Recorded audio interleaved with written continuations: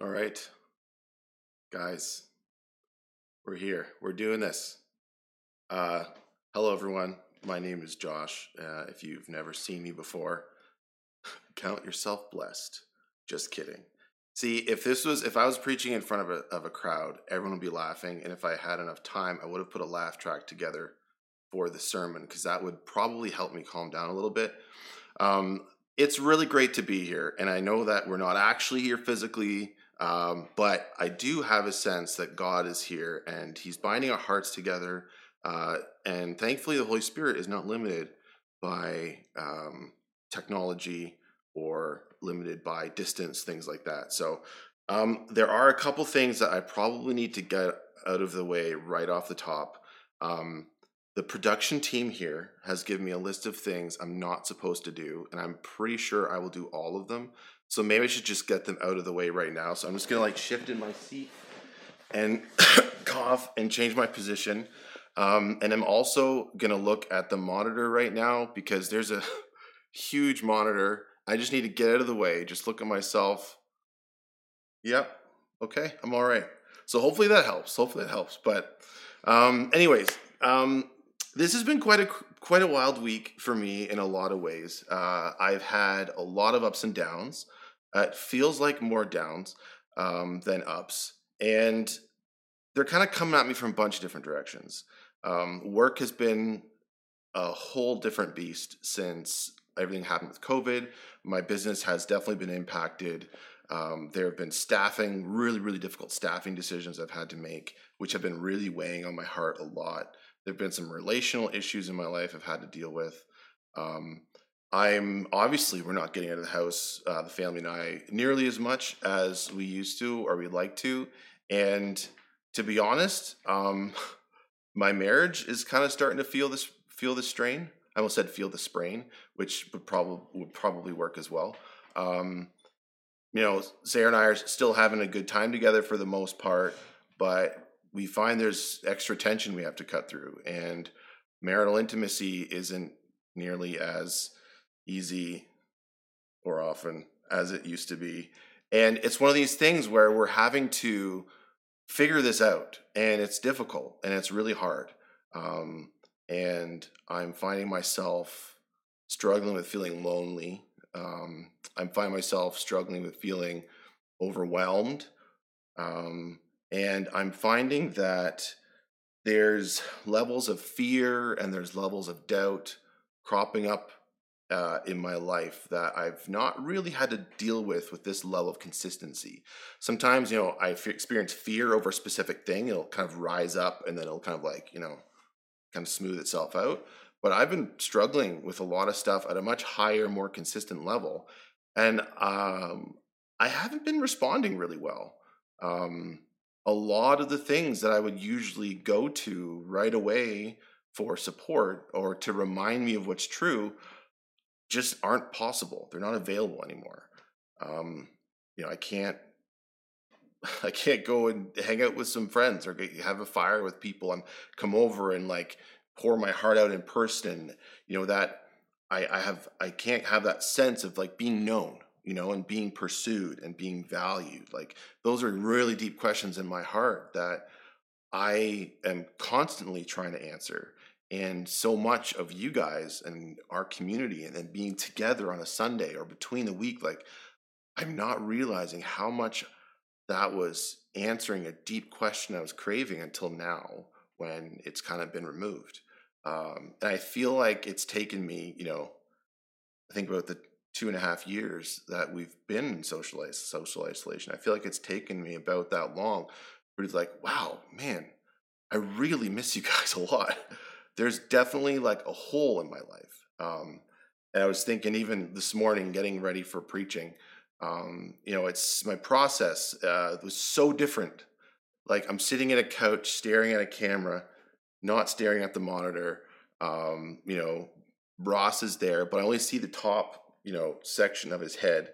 Um, and it's just not the same. If this was a Sunday morning, I would like look out, and I'd probably see Robin and Deanne and their family over there, and I'd probably see the Gilberts around there, And I'd look over here and I'd see my wife looking at me from like, a blend of smoldering desire and admiration.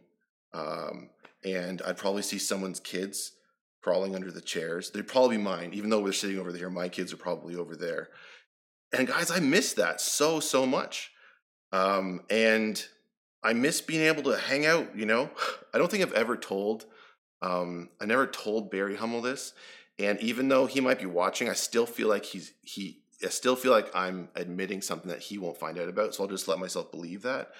But whenever I get a hug from Barry Hummel, like he's bigger than me, and it's rare for me to find someone who's a bit larger than me, and I just want to melt. And I'm going to regret that this is being recorded. I kind of wish he would just scoop me up and hold me in his arms. Anyways, I miss that stuff. And I'm feeling these pressures, and it's like I'm in this spot where this is not fun. This is mostly not fun with spikes of this is okay. It's mostly that. And it's on one side, I'm seeing my responses to everything, and I'm seeing how my increasing episodes of me retreating into whatever the different types of retreat strategies that I have. So there's on one side, I'm seeing myself just kind of just retreating, and I'm seeing the flesh just being far more active in my life. And on the other side, I'm feeling this sense of I'm not enough. I need to do more. If I was a better business leader, I'll be doing these things. I wouldn't have had to let people go. If I was a better husband, then my marriage wouldn't be struggling a little bit. If I was a better father, then I wouldn't be seeing, anxiety and just developing in my children. And so I've kind of got this this intense messaging on one side, and then on the other side, I'm just kind of getting a little bit grossed out by what I'm seeing. And it's ugh. And I also have to preach. And so I'm thinking about all this stuff. I'm like, okay, God, what do you have for me? Because this has been kind of rough. And then someone said a verse to me, and I couldn't remember where it was from, so I Googled it, and it was in Colossians 2. And I was like, oh, this might be a great verse to preach from. So I started reading this verse in Colossians 2, and I actually can't remember what it was anymore. And I was like, I should probably just read the whole book of Colossians, just to get context, because that's a good thing to do if you're preaching, get context.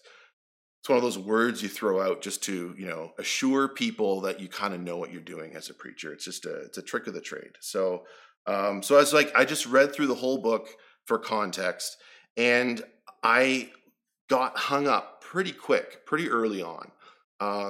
And we're going to kind of unpack a little bit of this, and we're going to be digging into Colossians. It's at Colossians 1, and we're going to hang out the first half of Colossians 1 today.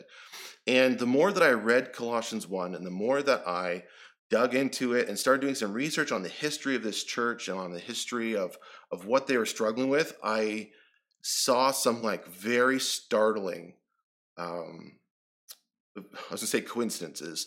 They're not coincidences, obviously. Some very startling, very striking resemblances to my experience and what I think a lot of us are going through today. But before we do that, I'm going to pray for you as much as for me. But I'm going to pray, and we're going to just remind ourselves that God is with us in the midst of all the craziness right now. But Father, thank you. Thank you that you are here with me on this couch. Thank you for that.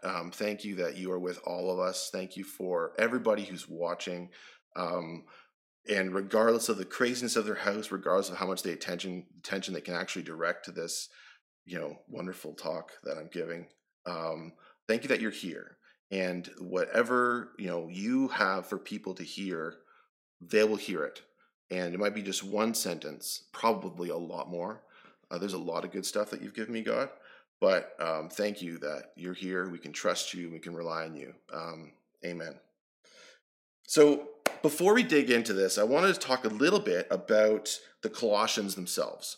So the Colossian church from a city called Colossae, and it was a fairly small city, and it's in what we today call Turkey. And the book of Colossians was a letter written to this church by Paul. Now, Paul never actually got to visit the Colossian church, and he actually never met them. The Colossian church was started by a good friend of Paul's named Epaphras, or Epaphras, depending on how you like to read obscure Bible names. And Epaphras had visited Paul while he was in under house arrest.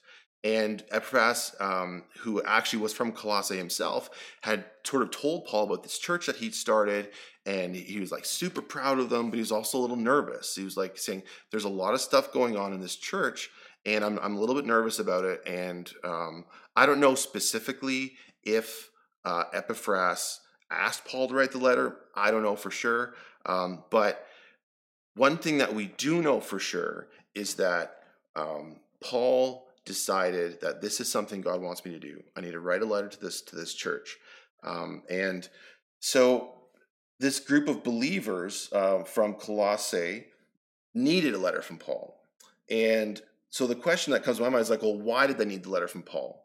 And that question, as you kind of dig into the entire book, you start to see that the Colossian church was kind of stuck, kind of caught, kind of between a rock and a hard place, or like kind of in a spot where there's a cultural collision happening, and they were right in the very middle of it.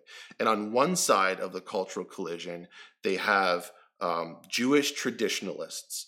And these are people that believed that believers, that Christians, should eat according to the Jewish dietary restrictions. They believed that believers, that the Colossian Christians should be observing the Jewish holy days. They believed that the Colossian Christians should be undergoing some of the traditional Jewish rites that were happening, and so there's a lot of pressure on the Colossian church from that side. But then on the other side, there's the kind of the Greek culture, like a lot more like morally progressive, like a lot more kind of like liberal, and so there's like a moral or immoral pressure on the church, but as well, another big part of the Greek culture was their polytheism. So the term is like mystical polytheism. And what was very common in those days was that, you would have, there's the Greek gods, and every house, might have one or two gods that they specifically like to focus on and specifically like to, revere a little bit above the others. And so the Greek culture, the message that was coming to the Colossian church from them was like, hey, listen, Jesus is just like another one of the deities, So yeah, you can love Jesus and you can serve him, but yeah, don't forget about, Aphrodite, because, she's kind of the goddess of like romance and sex, and that's an important part. So don't forget about that. Don't forget about, there's, other god, like you might have had a god of, oh crap, the guy, he holds like the stick with the snakes around it. You see like the device on like medical, I can't remember. Anyways, there's like gods for a whole bunch of different things. And so for them, the message from them was like, okay, Jesus is great, but don't forget about these other guys, right?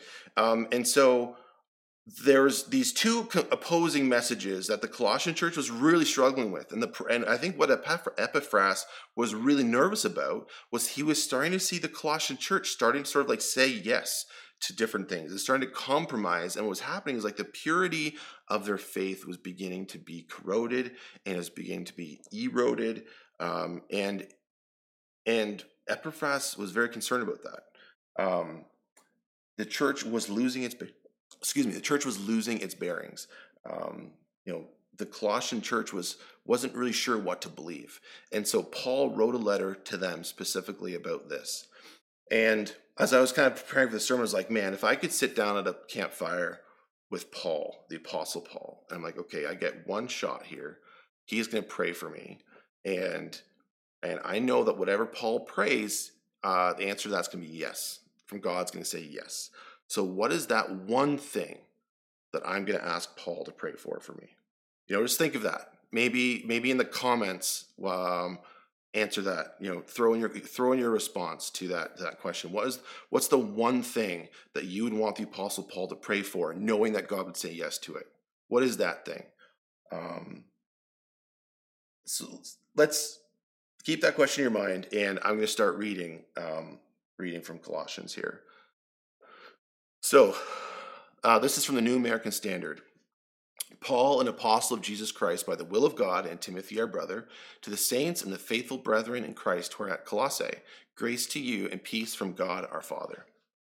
We give thanks to God, the Father of our Lord Jesus Christ, praying always for you, since we heard of your faith in Christ Jesus and the love which you have for all the saints, because of the hope laid up for you in heaven, of which you previously heard in the word of truth, the gospel, which has come to you, just as in all the world. Also, it is constantly bearing fruit and increasing, even it has been doing in you since the day you heard of it and understood the grace of God in truth, just as you learned it from Epaphras, our beloved fellow bondservant, who is a faithful servant of Christ on our behalf.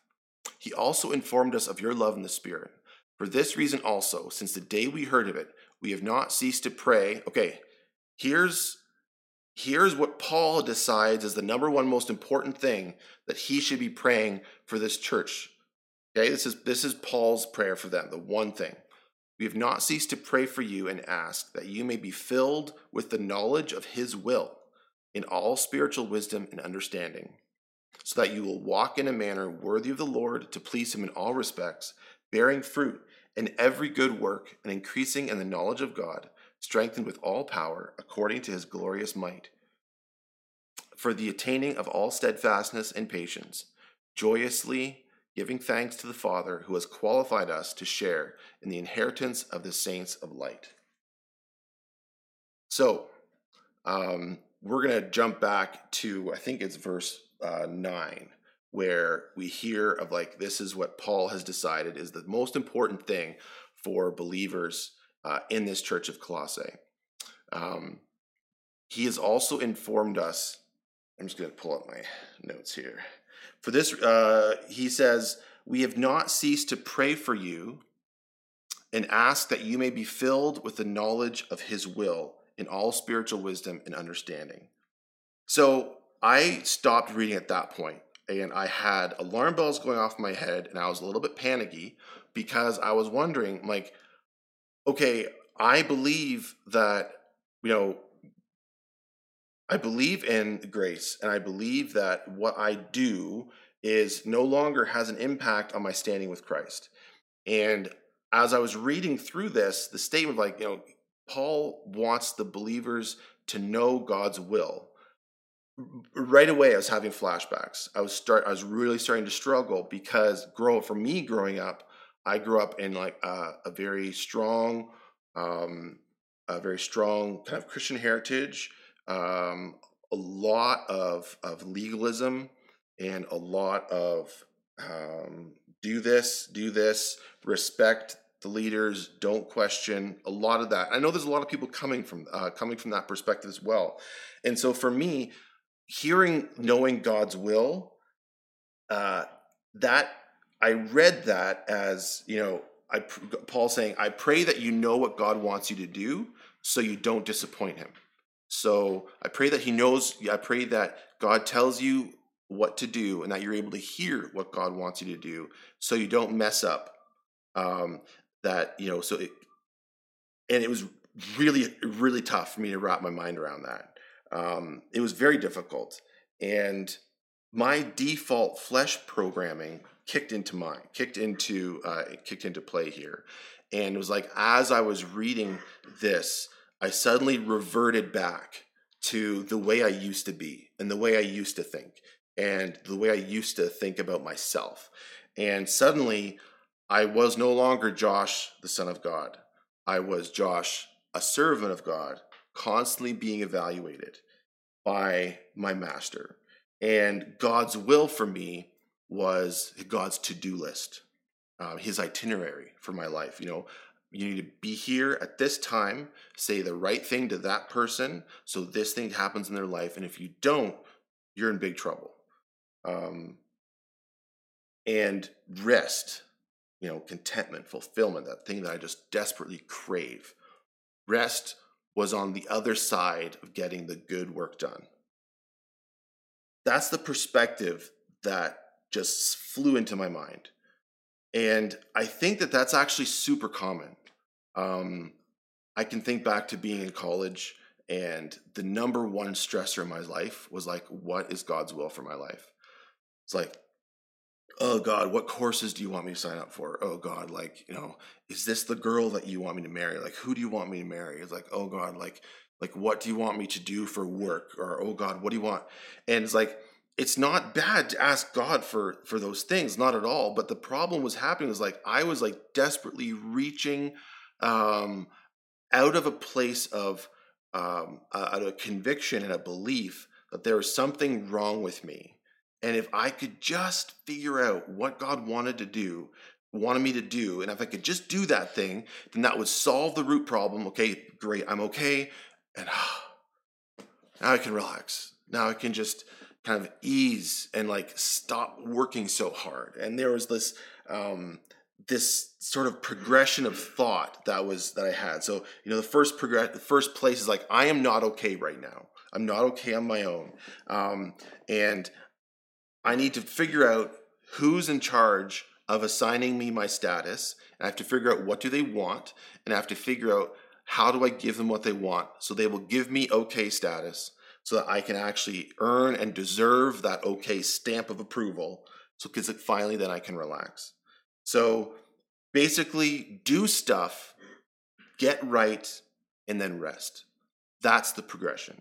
And all of that just like flooded, like zoom, like flooded into my mind as I was reading, verse 9 there, of what Paul's saying. Actually, so do you want to pull that up again there, Ross? So inform us of your love in the Spirit. For this reason, we have not ceased to pray for you, to ask that you be filled with the knowledge of his will and all spiritual wisdom and understanding.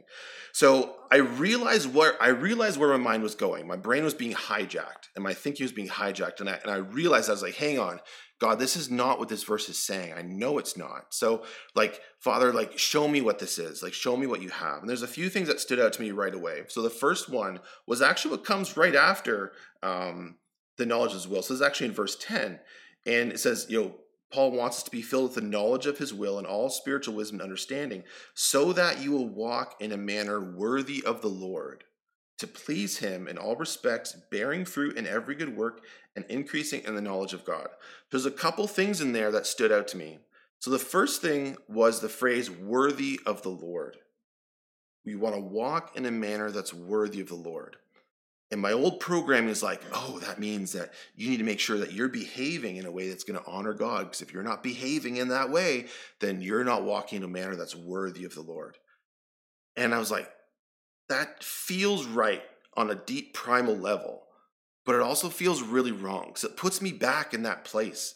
It puts me back in that spot of shame and guilt. And I'm like, I know if I've learned anything, that guilt and shame are not from God. And I was praying, like, Father, what are you saying here? And he says, walking in a manner that's worthy. It's being worthy of the one of Christ who erased our sin. He reconciled to us. Like, he reconciled himself to us. That means that he permanently fixed my standing. He permanently fixed my status with him. So I don't have to try to achieve that you're okay stamp. So walking worthy of the Lord does not mean groveling, scraping together, my best behavior, and offering it to God. That is not what that's saying. Like, that behavior, like that effort of like scraping together the best of myself, like that's behavior that's worthy of being, an unforgiven and an unreconciled wretch, And I'm like that's borderline insulting. Like, is it even borderline? Like, or is that actually insulting to what Christ did for me on the cross?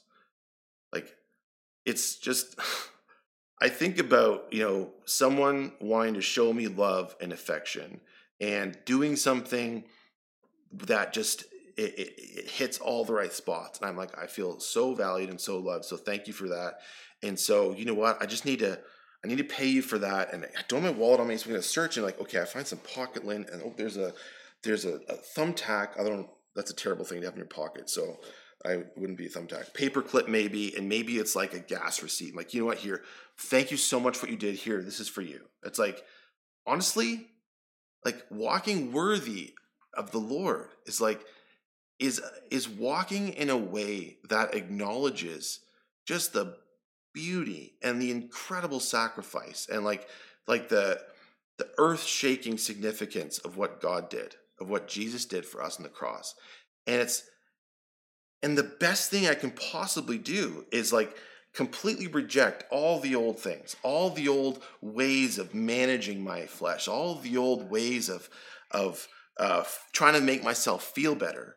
And so for me, as I was reading through this section, suddenly it's like I saw my own experience in that week, and I looked at how on one side I've got this pressure to be better, to do more. And I'm like, wait a second, like that's the same message that the Colossian church was struggling with. It's like, prove your loyalty to Jesus, oh boy, this must be a good sermon because I'm getting emotional. Prove your devotion to him, like prove your love for him. Like what you're doing isn't enough. Prove that you love him enough. Like that's what that messaging is on that one side. Be a better dad, be a better husband, like prove yourself. And on the other side, I'm like, I'm not a good enough dad. I'm not a good husband. I've got like all these other issues. I'm like, Jesus isn't really enough for me. Like that's the messaging I'm hearing in my head. It's like, Jesus is great. Like you got forgiven. That's awesome. You're going to heaven for sure. He's a deity. You should love him and worship him. But when it comes to issues of like marriage and sex, yeah, go to this. Go to this God. Go to this this set of tactics that you've used to manipulate your wife. And if you want to like have your kids, and you want to have them behave a certain way, like pull out the shame and the fear and the guilt, because that'll get results. Like Jesus, he's good in some areas, but if you want to get real traction in other areas, like you got to go somewhere else. Like that's the messaging, and that's what the Colossian church was struggling with. And Paul is saying, listen, like guys, don't like you got to focus on knowing God's will and walking in a manner that's worthy of the Lord. And the way that's worthy of the Lord is saying, Jesus, I'm struggling right now with knowing that you're enough for me. Like I can't get Barry Hummel hugs right now. I can't, give Marco a hug and kiss him on the cheek or on the forehead, the top of his head. I can't have, Jim Ham come and rub me in my shoulders and pray for me. Like those are all things that like I just crave so much, and I can't have that right now. I'm like, Jesus, can you replace a hug? Like I've been asking that my whole life, this whole all week. Like, are you enough for that? Like, are you enough for can you replace intimacy in a marriage when it's not what I wish it was? Like, are you enough for me there? And I feel like that's what this whole time in our life, like that's a huge, huge question. And Paul's desperate prayer, and also the kind of prayer that God never says no to. Like why would God say no to this? Like he is absolutely going to give us his will, but his will is not a list of demands, a to-do list you got to check off, There's no better feeling than checking off something off a to-do list. Like I know I have a vice president in my company. Her name's Amy, and she assigns me to-dos, and it feels so good to click it off, to say done. Like that feels so great. There's something with the human condition where we just long for that. And so we want God to tell us, do this, do this, do this, and then you're good. But that's not right, like at all. Later on in verse 10, you walk in a manner worthy of the Lord to please him in all respects, bearing fruit in every good work and increasing in the knowledge of God. Two important words, bearing and increasing. And Ross, if you can jump back up to verse 5 for a second for everyone to see. Okay. Not verse 5. I'm wrong. Hang on. Oh, no. Sorry. Verse 6. My bad. If Robin was preaching, he doesn't make mistakes like this. He's super solid. Okay. So, verse 6 here, Paul's talking about the gospel. He's saying, he's talking about the church and how he's heard great things about them. And it says the gospel which has come to you. Interesting. The gospel is the action. The gospel has come to you, as in all the world also. The gospel, is constantly, Here's those two words again: bearing fruit and increasing. The action is not you are bearing fruit and you are increasing. No, the gospel is bearing fruit and the gospel is increasing. So we slide back down to verse 10. You will walk in a manner worthy of the Lord, to please him in all respects, bearing fruit in every good work and increasing in the knowledge of God. Who's doing that? Is that me doing that? Absolutely not. That is the gospel. That is Christ in me who's having that effect. So God's will is not for me to start going and do, achieve, check, check, check. That's not what God's will is for me right now. Now, does that mean that that the word do is out of the equation? Absolutely not. Absolutely not. Under the old way of living, the fleshly way of living, it's do the right stuff so you can get right, so you can finally relax. However, what the gospel offers is get made right, and then you can rest and you can relax.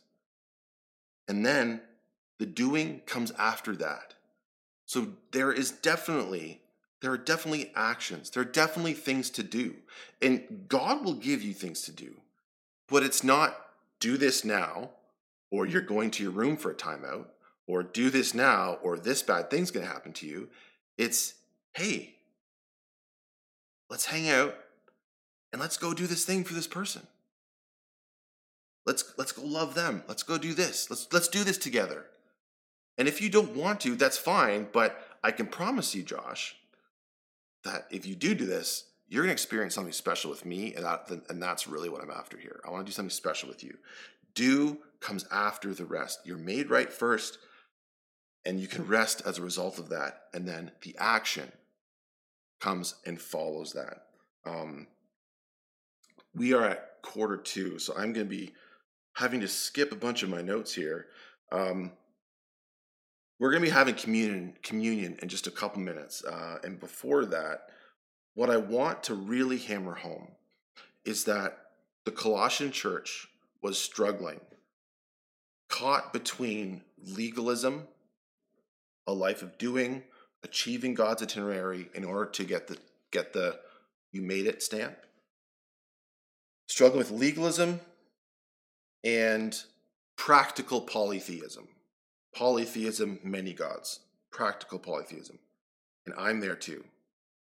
Josh, you're missing the mark here, here, here. Do this, do this, do this, and then you will achieve standing. That's a lie.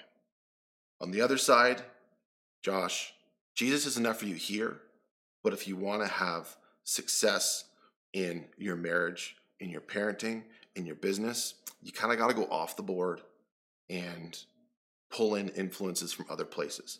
Those other places come from a bazillion different areas. I mean, my Instagram feed is full of really positive or ads from like super positive business owners saying, I grew my business like this crazy much with these 5 or 6 secrets. And if you swipe up, I'll give this to you. And you go through and it's like, oh my gosh, maybe I can have that and this and the other thing. I'm like, and those things aren't bad in and of themselves. But what's going on in my mind is Jesus isn't enough for me. I need to go off board. I need to go to this God. I need to go to this God. I need to go to this God. Like, I am the church in Colossians. I think a lot of us are the church in Colossians. And God's will for us is not a list of things that we have to do. God's will for us is that we know who we are in Christ. His will for us is that we know who Jesus is. And his will for us is that we know what Jesus did. And anything less than that, anything other than that is a compromise. And then you've taken the gospel and it's no longer the gospel. You've taken grace and it's no longer grace. And I would love to stand here and say, and I've finally figured it out. And so this week has been a week of victory. And it's been a week of, like, I'm worthy of admiration. Like, I wish I could say that I've done all this stuff really well. But the reality is that I've not done it well. I've really struggled with it. And something else that God's whispered into my heart is like, He desires maturity for me, and he desires a relationship with me, and he desires for me to have a relationship with him where I am secure in that. I'm secure in um, in my belief about what he thinks about me. And I'm gonna I'm gonna close and put the notes down. I'm gonna close with a really quick illustration. And there was something that I was kind of thinking about, Jesus, I feel like I know what you did. And Jesus, I feel like, I know who you are. Like, you're the Son of God. Like, you died on the cross. Like, you did all these things. Like, you raised me back. And I'm like, and I know that you've made me righteous, and I'm reconciled to you. It's like, and I know that, but why do I still struggle? And why do I still have doubts? And like this really quick little illustration sort of like flipped into my brain. It was like, God was like, well, it's kind of like being given a house and saying, okay, and you know the address of the house, like you know that about the house on paper. You might know its square footage, and you might know the address, and you might know the type of house that is, and how large the lot is. And that's kind of like me knowing on paper what God did for me. He died as me. I was raised again. Like all these things. Like I can list off this list of statistics. What he really longs to do for each one of us is to like, let me give you a tour of this home. And it's like, let me show you how a child of God, let me show you what their bathroom looks like. And it is like huge. There's like a massive shower, and like the floor never gets dirty. And like the little edges around the toilet, you never find grunge there.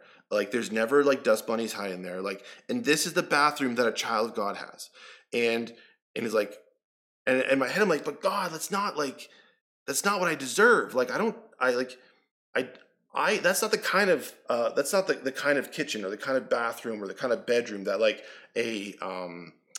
a rich struggles with. And God's like, well, you're not a rich. And let me show you in this practical way, in this practical area of struggle in your life, let me show you how what I did on the cross, how all those details on paper, how they actually cascade into your life. Because that's where you get to know what I did for you personally. Like the stats on paper, like those are true.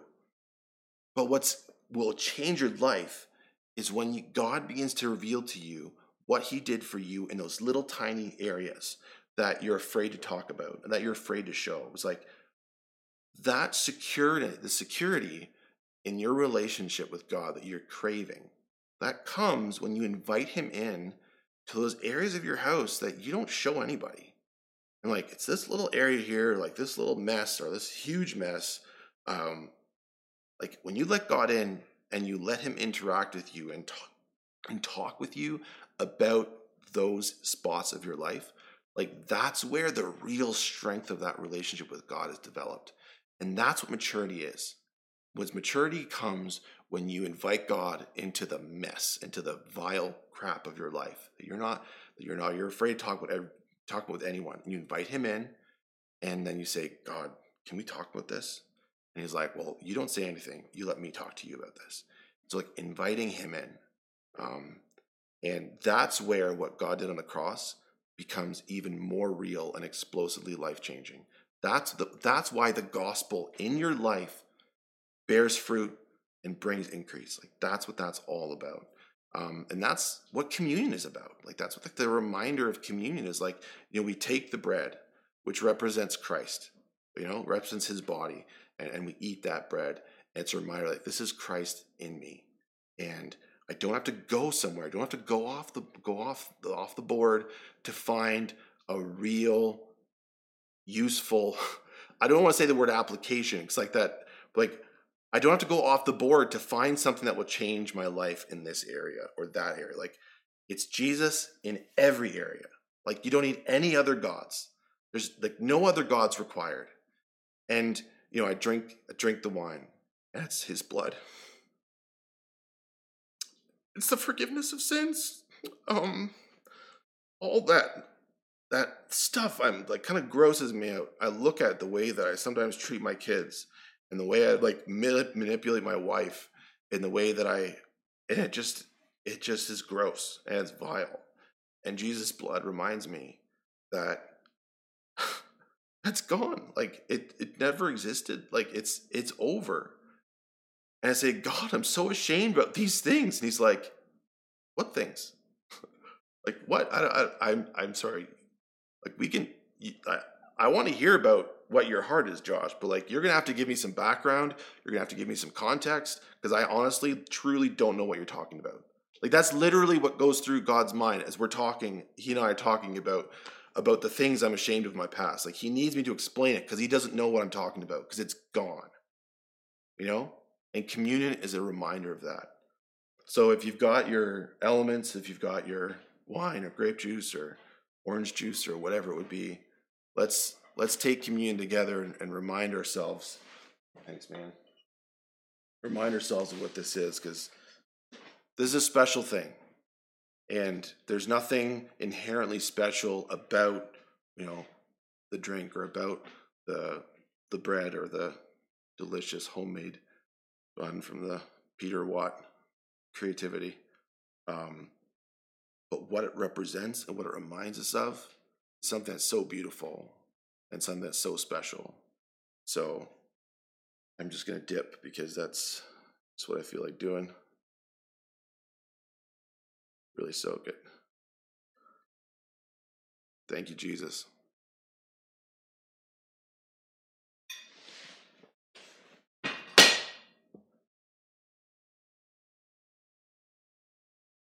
I took too big of a bite. It's going to take a second.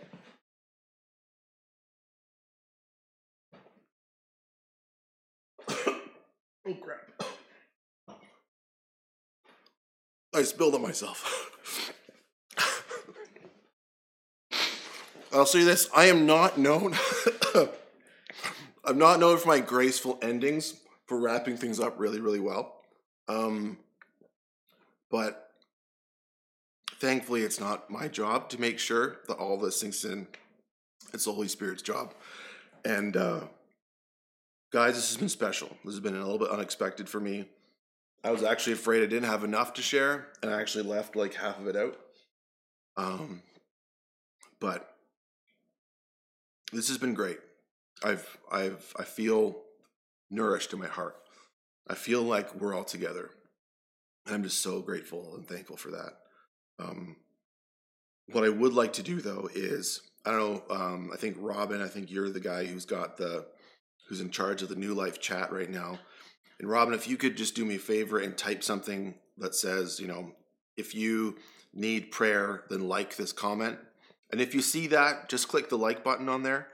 And as as elders, we'll pray for you. We'll reach out to you, and we will lift you up before our Father, because we may not be able to be together in person, but we're still together. And this is a hard time, and we don't have to go through it alone. The other thing I would love for people to do is, if you haven't already, you should definitely download the ebook, the Life in the Apartment ebook that Pastor Ross put together. It's a great, excellent, wonderful reminder of just the purity, the beauty of what our life with Christ can be like. And I think that the ideas that we kind of discussed today together are really kind of carried out further in that ebook. And so if you are on the email list, you can go back through an old email. I think actually the email that was sent out this morning, I think it actually might have a link to that in there. And if you aren't on the email list, then I encourage you to go to the newlifekw.ca, sign up for that link, or sign up for that email list, and that a copy will actually be automatically sent out to you. So, guys, this is great. I'm like so. I don't know what word to use. You guys can throw whatever word you think I should say in the comments, except for joy. You are not allowed to say anything, because I don't take heckling as well as Ross does. Guys, I love you, and I miss you. And Barry, you know what's coming when I see you next, right? All right, guys, have a great day.